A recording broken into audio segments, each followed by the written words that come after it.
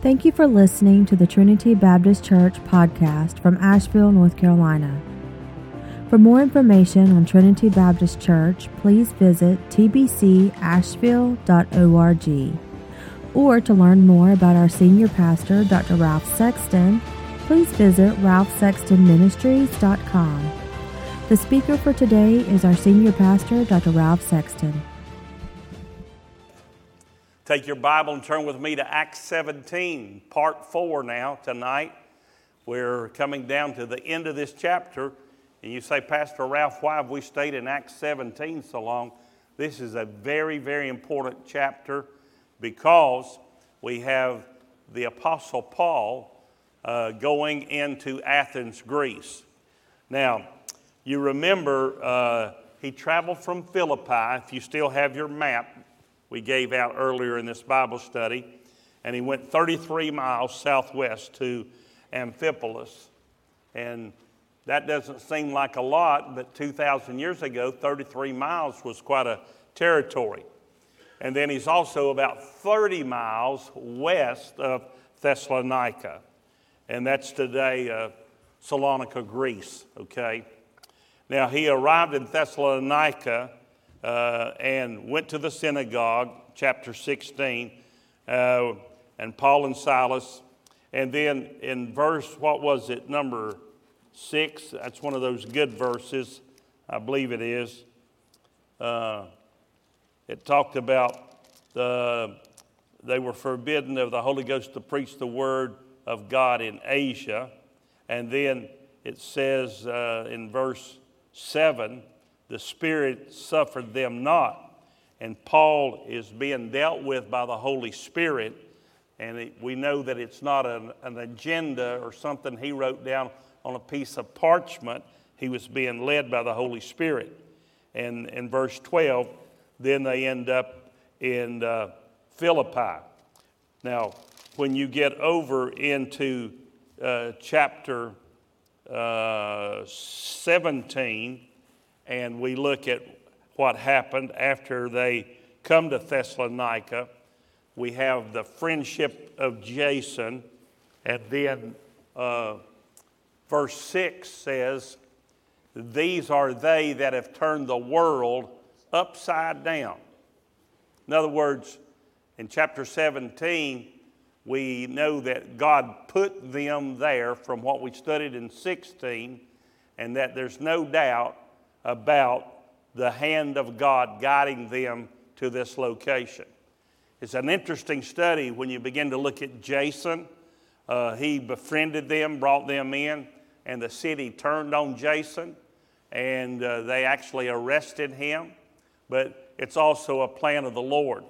If we go quickly to our board, and we know that this whole book is Acts, the church. It's the actions of the people as we begin the church. We're leaving the synagogue worship. They're being converted. That you notice every chapter, where does Paul go? Synagogue, synagogue, synagogue, synagogue, and they become believers, and they do what? They start a church, they start a church, they start a church, because they're out of law and they're under grace. And so in Acts chapter 1 through Acts chapter 2 and verse 4, we have this outline of the king presenting the kingdom. We've got the servant serving and suffering. And then we've got, for 33 and a half years, the Lord Jesus Christ, the man. That's the real. And this is what Paul's dealing with, is the reveal. He's saying, what causes him problems everywhere he goes? When he starts preaching Jesus Christ and the resurrection, that gets him in trouble. And then, so I've got the king, I've got the servant, I've got the man, and I've got God manifest. He's proven to them that Jesus is the Son of God. All right? From Acts chapter 2, verse 5 to the end of the book, we've got the church witnessing. And they're witnessing in Africa and Europe, in big cities like Athens and Rome and Jerusalem and Caesarea. So the gospel's going out. Our church has a vital part of missions as our ministries. We are a mission-hearted church. We focus on local ministries like Celebrate Recovery, Awana Ministry, our teens, our educational trips, just like he just mentioned.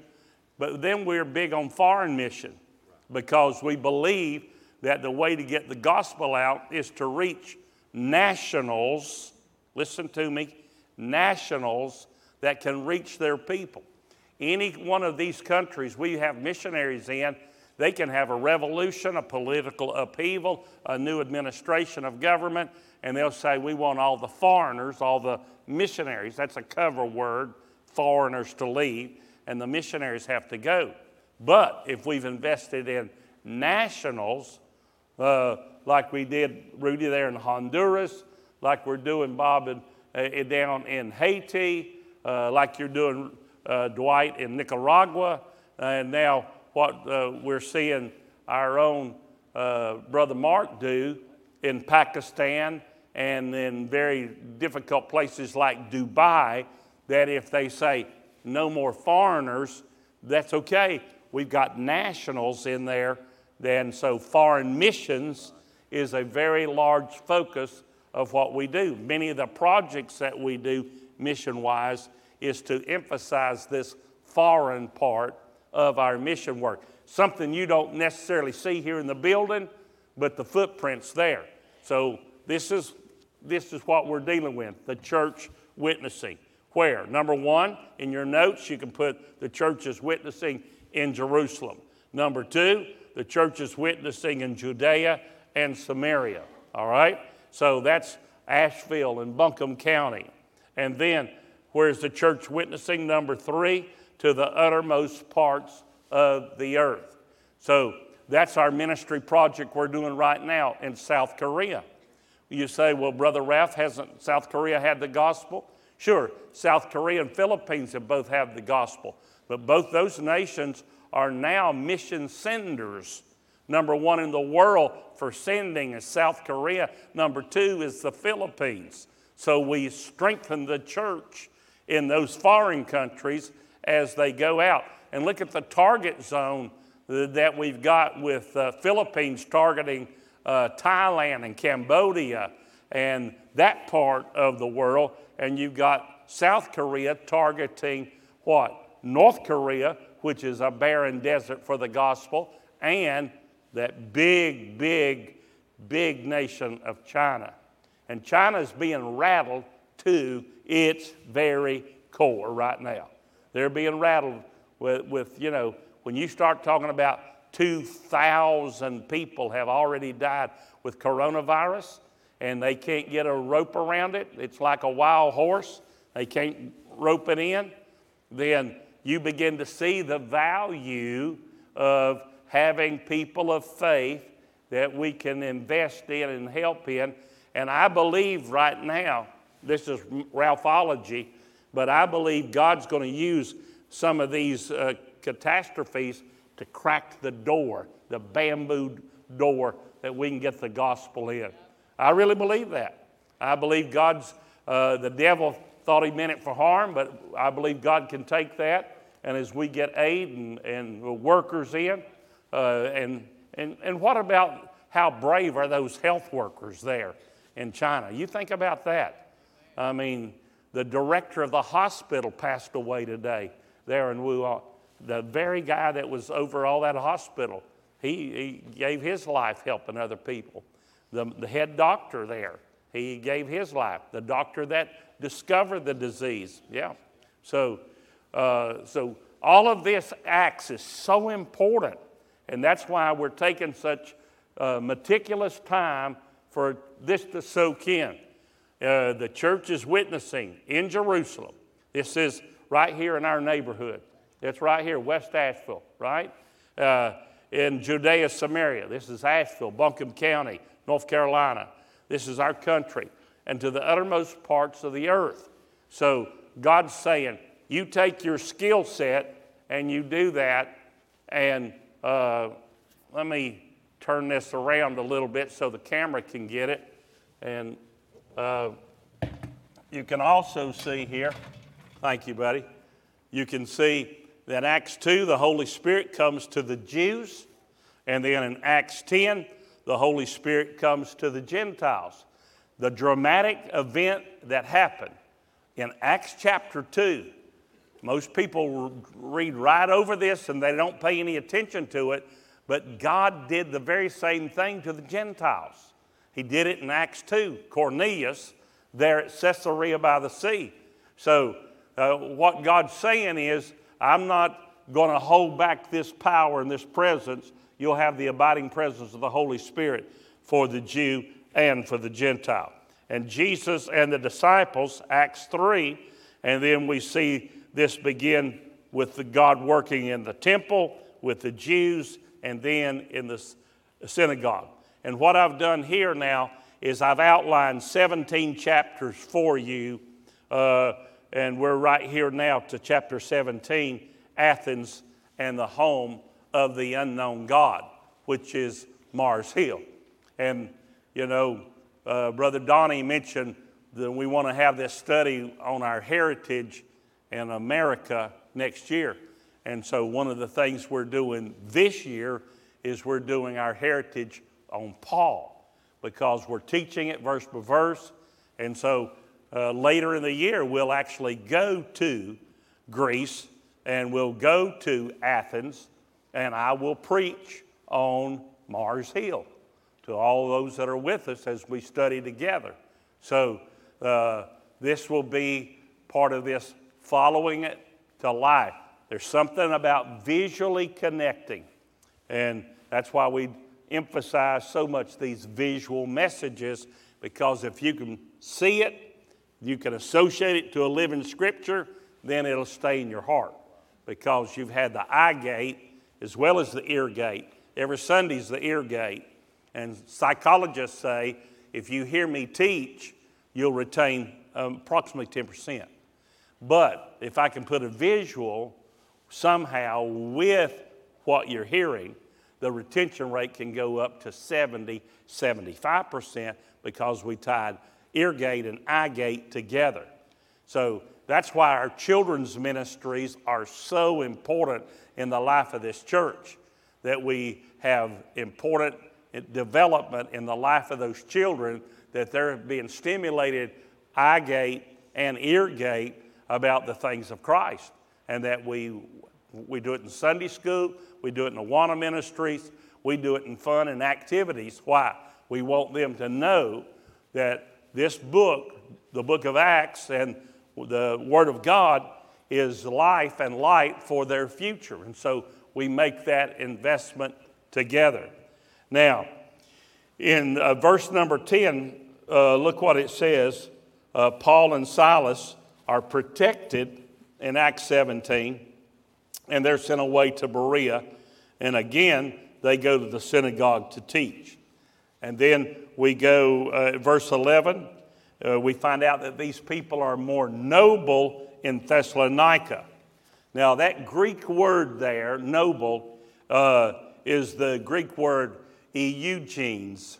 And it actually means, if you're reading it in the Greek New Testament, it's saying that it's well-born or better educated.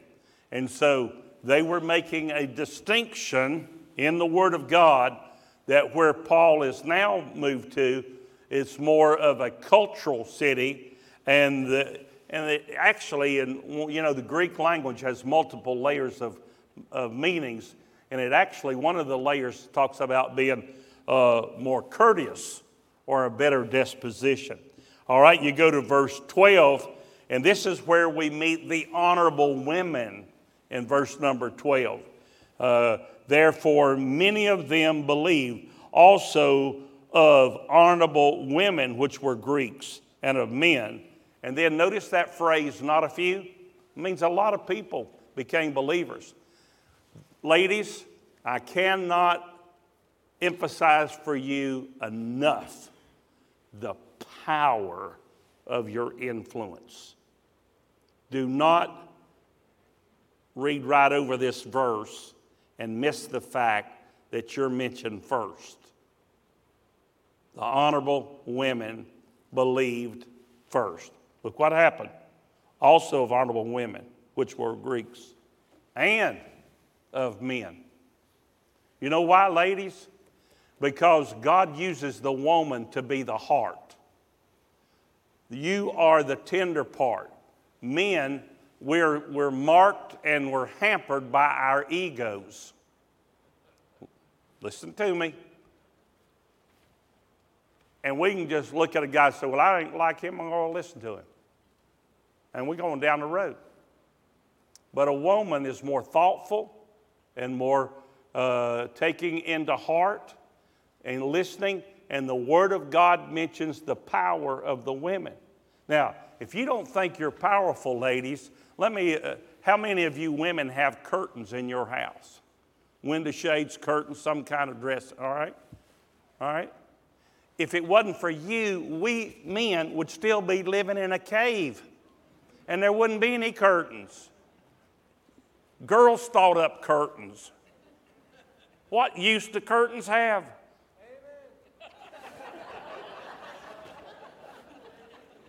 None whatsoever. They're non-functional. They're decorative. It brings life and light to this room. I love it so. I like to pull back softly with a bow, don't you? Okay.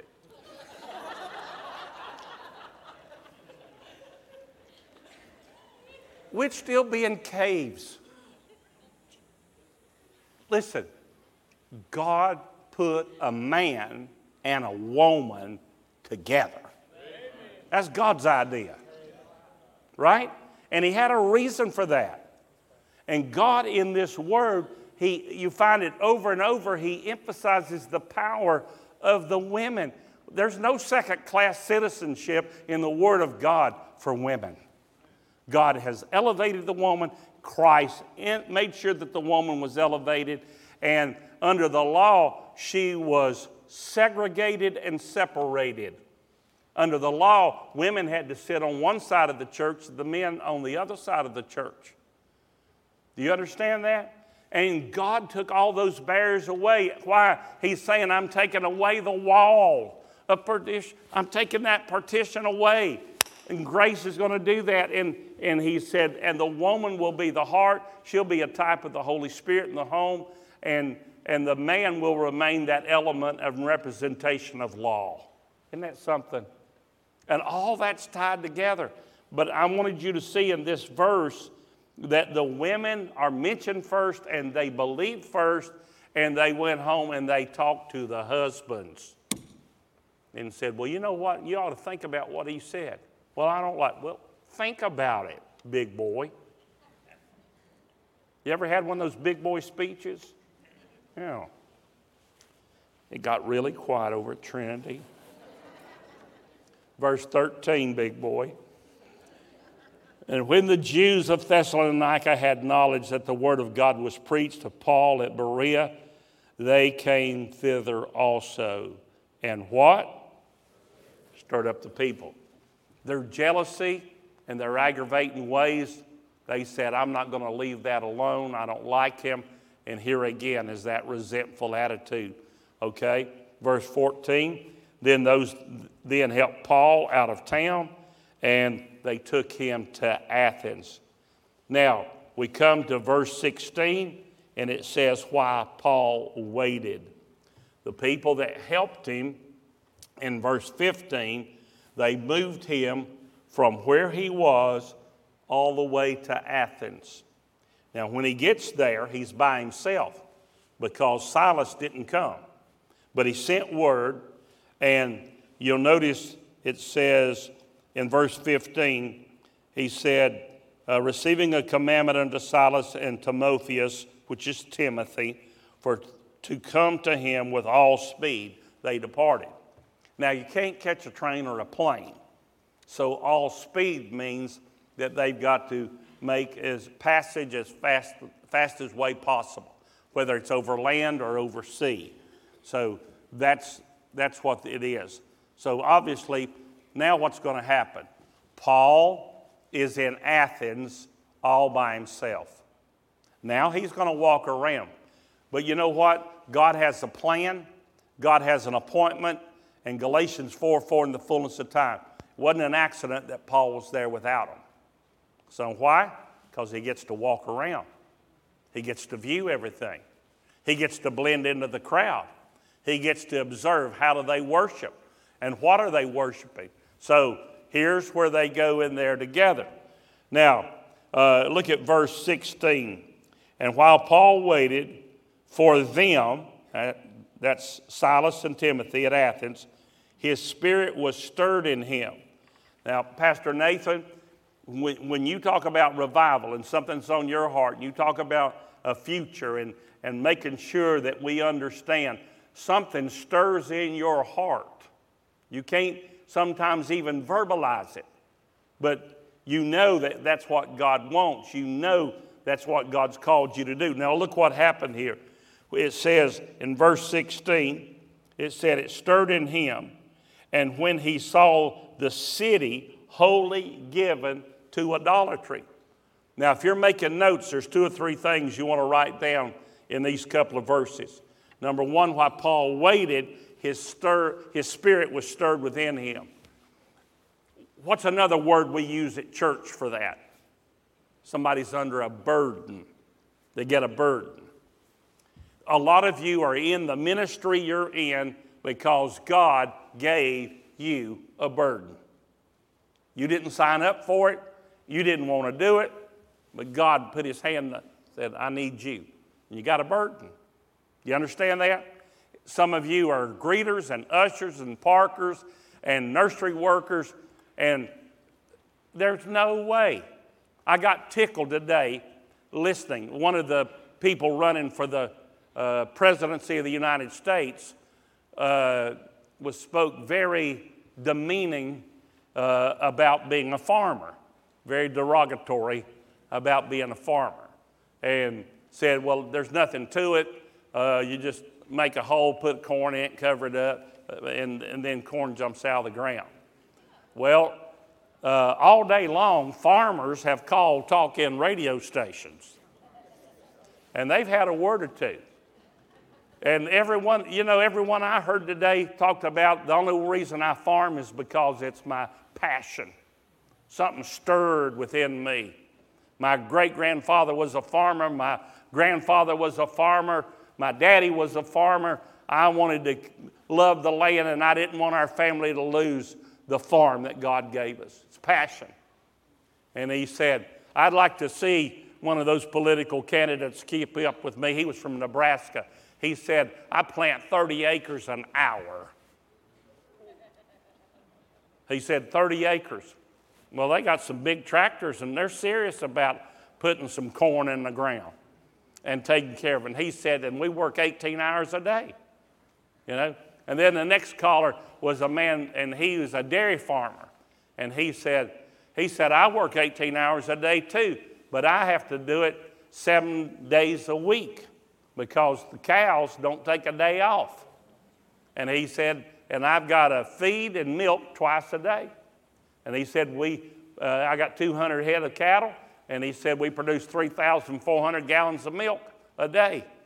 And he said, and the next time one of those guys want to make a speech, I hope they do it with a mouthful of food that us farmers grew for them. And I thought, amen for that hard work, amen? Because it's a different world. Well, when we come to these passages of Scripture, and it's in Paul, God's already called him to preach. God's already called him to defend the gospel and present the Lord Jesus Christ. And so for him, it was like what we heard on the news today. He was walking around the city, and it was like somebody making fun of being a farmer. And instead, he sees all these false gods, and it's like, you're making fun of my Jesus. You're making fun of the call of a holy God, and there's a living God. And it stirred up within him. And he had already sent for reinforcements, but you've got to pick up on the energy of what was going on, all right? And he's greatly concerned. And this passion becomes pity and distress. There's 2 reasons. You can write these down. The reason Paul was disturbed He was, number one, he was distressed at the folly of the people. He's thinking, how could you intelligent people be so foolish as to think you can take a piece of rock, carve out an image, and stick some colored rocks in there for eyes and think that that's going to help you? You just made it. You just carved it. How's that going to help you? The folly of it. It distressed him. Number two, then it also distressed him at the great danger the people of Athens were facing. Brother Dwight, I don't know if you remember, but during the tsunami rescue, when we were doing the water filtering plants, and we were putting them on that big plane, and those filtering plants, they fit in the back of a pickup truck. They're $10,000 a filter. And we had raised the money to buy 5 of them, and Franklin Graham was gracious enough to fly our filters over there to, where were they going? Sumatra? And while we were seeing all these images of what the tsunami had done, and one of the most powerful things that stirred me, like Paul, was this village, and all the vegetation's off the trees, and the houses are gone, and families are missing. And then where the water had stopped, there was also the village council or circle for this community, and they had a big idol. And the idol had been knocked down by the force of the tsunami, and it's on the ground. And instead of looking for loved ones, instead of rebuilding houses, the whole village was down there trying to put that God back together. And they were working feverishly, and they were trying to put him back together so they could raise him up. And underneath, it was talking about the reporter that was there making the photograph. He said they're working feverishly to restore the God of protection for their village. Well, how'd that work out for you? You see, and that's what was stirring Paul up, the foolishness of it, the danger of it. And it goes on to this verse to say that the city was wholly given to idolatry. And that word holy in the Greek New Testament means full of idols. Everywhere, full of idols. And this word is not used. I thought that was interesting. That Greek word, it's not used any other place in the New Testament but right here. It has to do with a saturation. It has to do with the penetration. It has to do with the completeness. That this city, Athens, was completely carpeted, taken over with false gods. And Paul had never seen this type of wickedness. It's dealing with the condition of the city. It means wholly given, full of idols. It also means consumed in lies. Oh, you talk about false news or fake news. Everything religious was consumed in lies, following false gods to be lost forever. Now, there's 3 things you want to write down about these idol worshipers in Greece. And the reason you need to write them down is because you need to think about our culture and what's offered.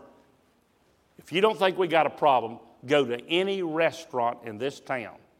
And when you come out of the restaurant, there's all these news boxes and free newspapers. And just pick you up 3 or 4 of them and read about all the false gods in our community. Right here in Western North Carolina. Just take some of those newspapers home and read about them. They're there. Well, that's what the Apostle Paul was stirred up about. And listen to 3 things about those people. And you think about these 3 things and how they fit for us today. Number 1, all those people were sincere. They were sincere. I was in a meeting in downtown Asheville a couple of years ago of religious leaders, and I was rebuked when I said something in the name of Jesus. And this person a couple of chairs over said, Well, this is a circle of unity and tolerance. And said, you just need to understand that all paths lead to God, just so you're sincere.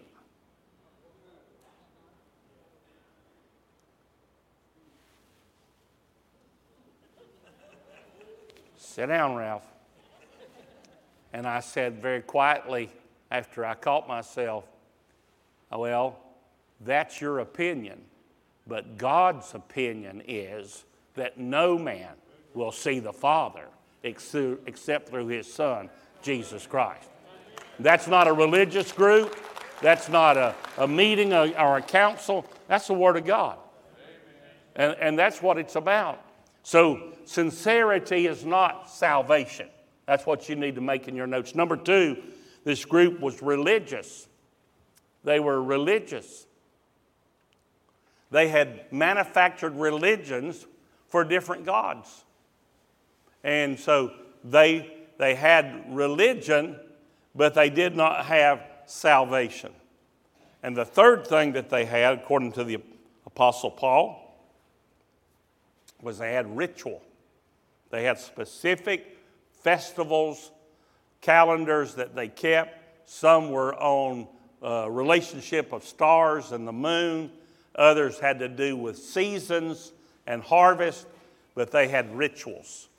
So 3 things: sincere, number 2, religious, number 3, ritual. And none of those things will save you. Now, I don't know if you're familiar with secular writers or historians, but Pausanias, in his writings, he put, Athenians are greatly surpassed in others in their zeal for religion. Lucian, in his writings, said, on every side of the streets there are altars and victims and temples and festivals. These aren't preachers. These are secular historians and writers. Livy, in his writings, said, Athens was full of the images of gods and men, adorned with every variety of material and with all the masterful skill of artists. Petronius wrote, tongue-in-cheek, I might add, it was easier to find a god than to find a man in Athens.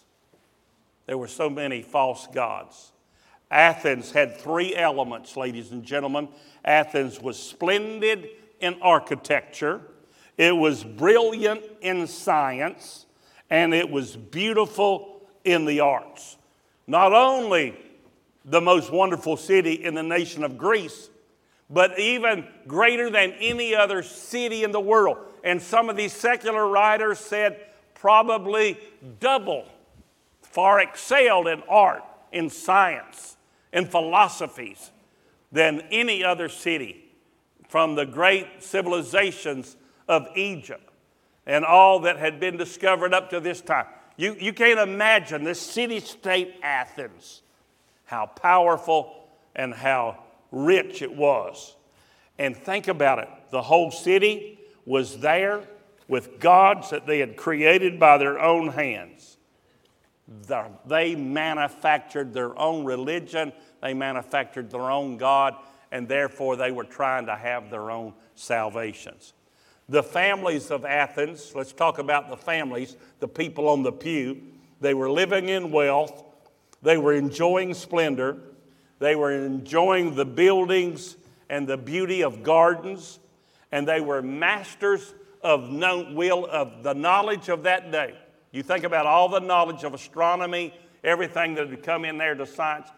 The Athenians, these people mastered every knowledge.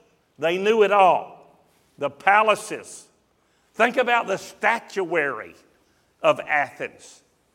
They had the ability to make dead cold stone look alive. They had the most beautiful artist in the world. But yet, with that statuary, they could not give life to their own selves and to their own building. Their culture and city itself is guilty before a holy God, the true and living God, of several things. Living lost, without redemption, drowning a culture with sin-sick souls, desperately grasping at false dreams, false gods, meaningless rituals, and for the salvation of their own souls. It's like a drowning man grabbing at a toothpick, saying, "This will hold me up when the storms of life come." What's Paul building us up to? What's he building us up to? The total depravity of man. That's what he's teaching us. He's teaching us that man cannot earn his own salvation. He's getting you to see they're lost, boys and girls. He's getting you to understand they've got everything. They've got money, wealth, wisdom, and they cannot redeem themselves.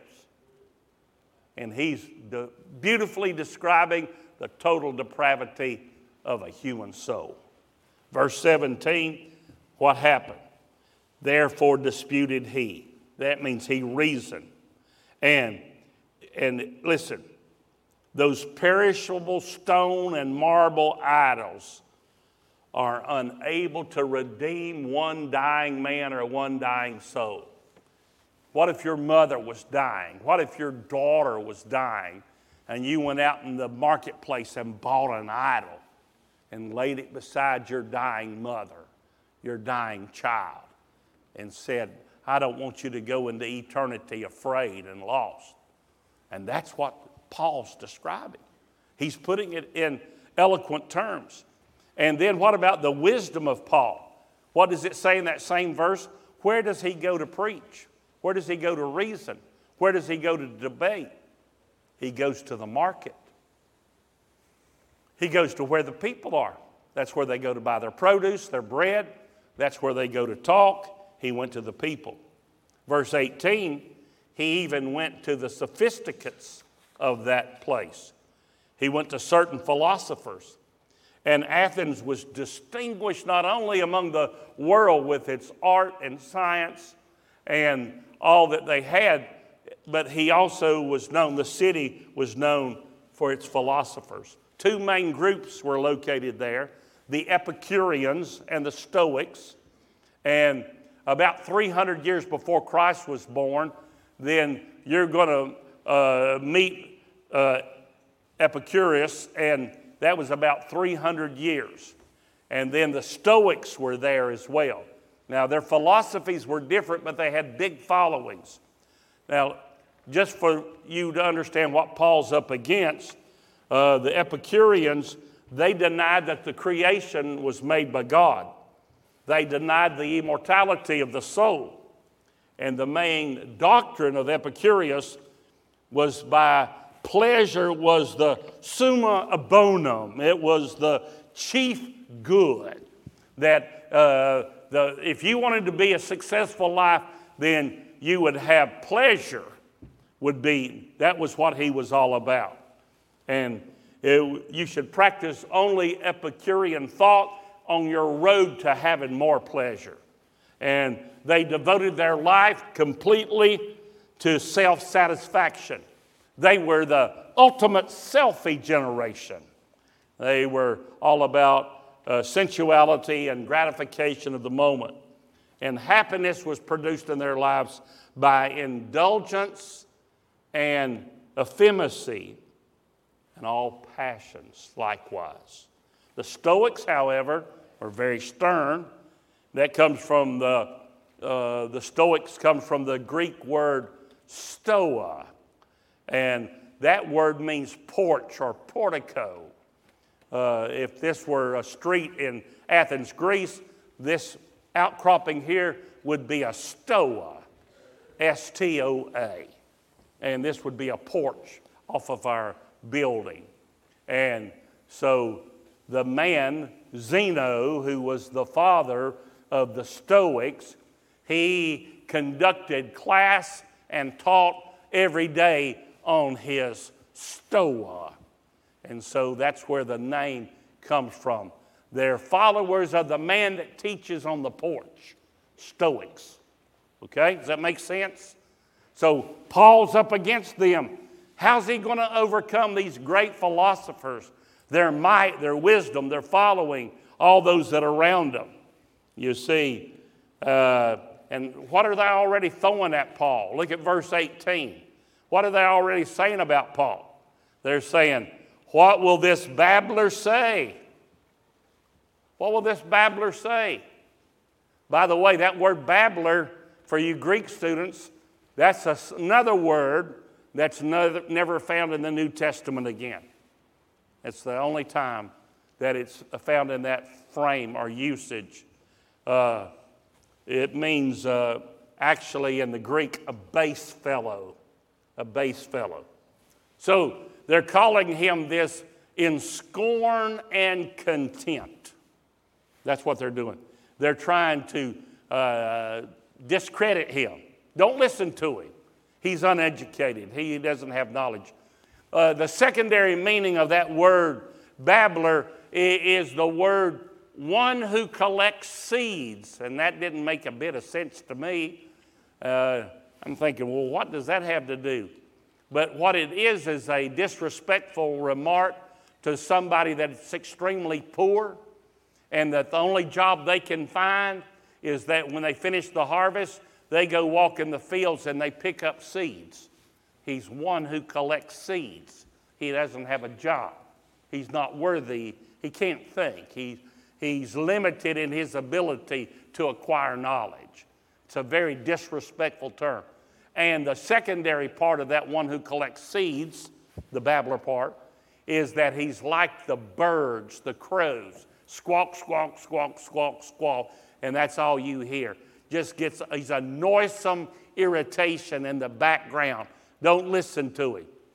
Man, they're cutting the legs off Paul. How's Paul going to reach them? How's Paul going to talk to them? We're finding out they're rich and need of nothing. Sounds like America.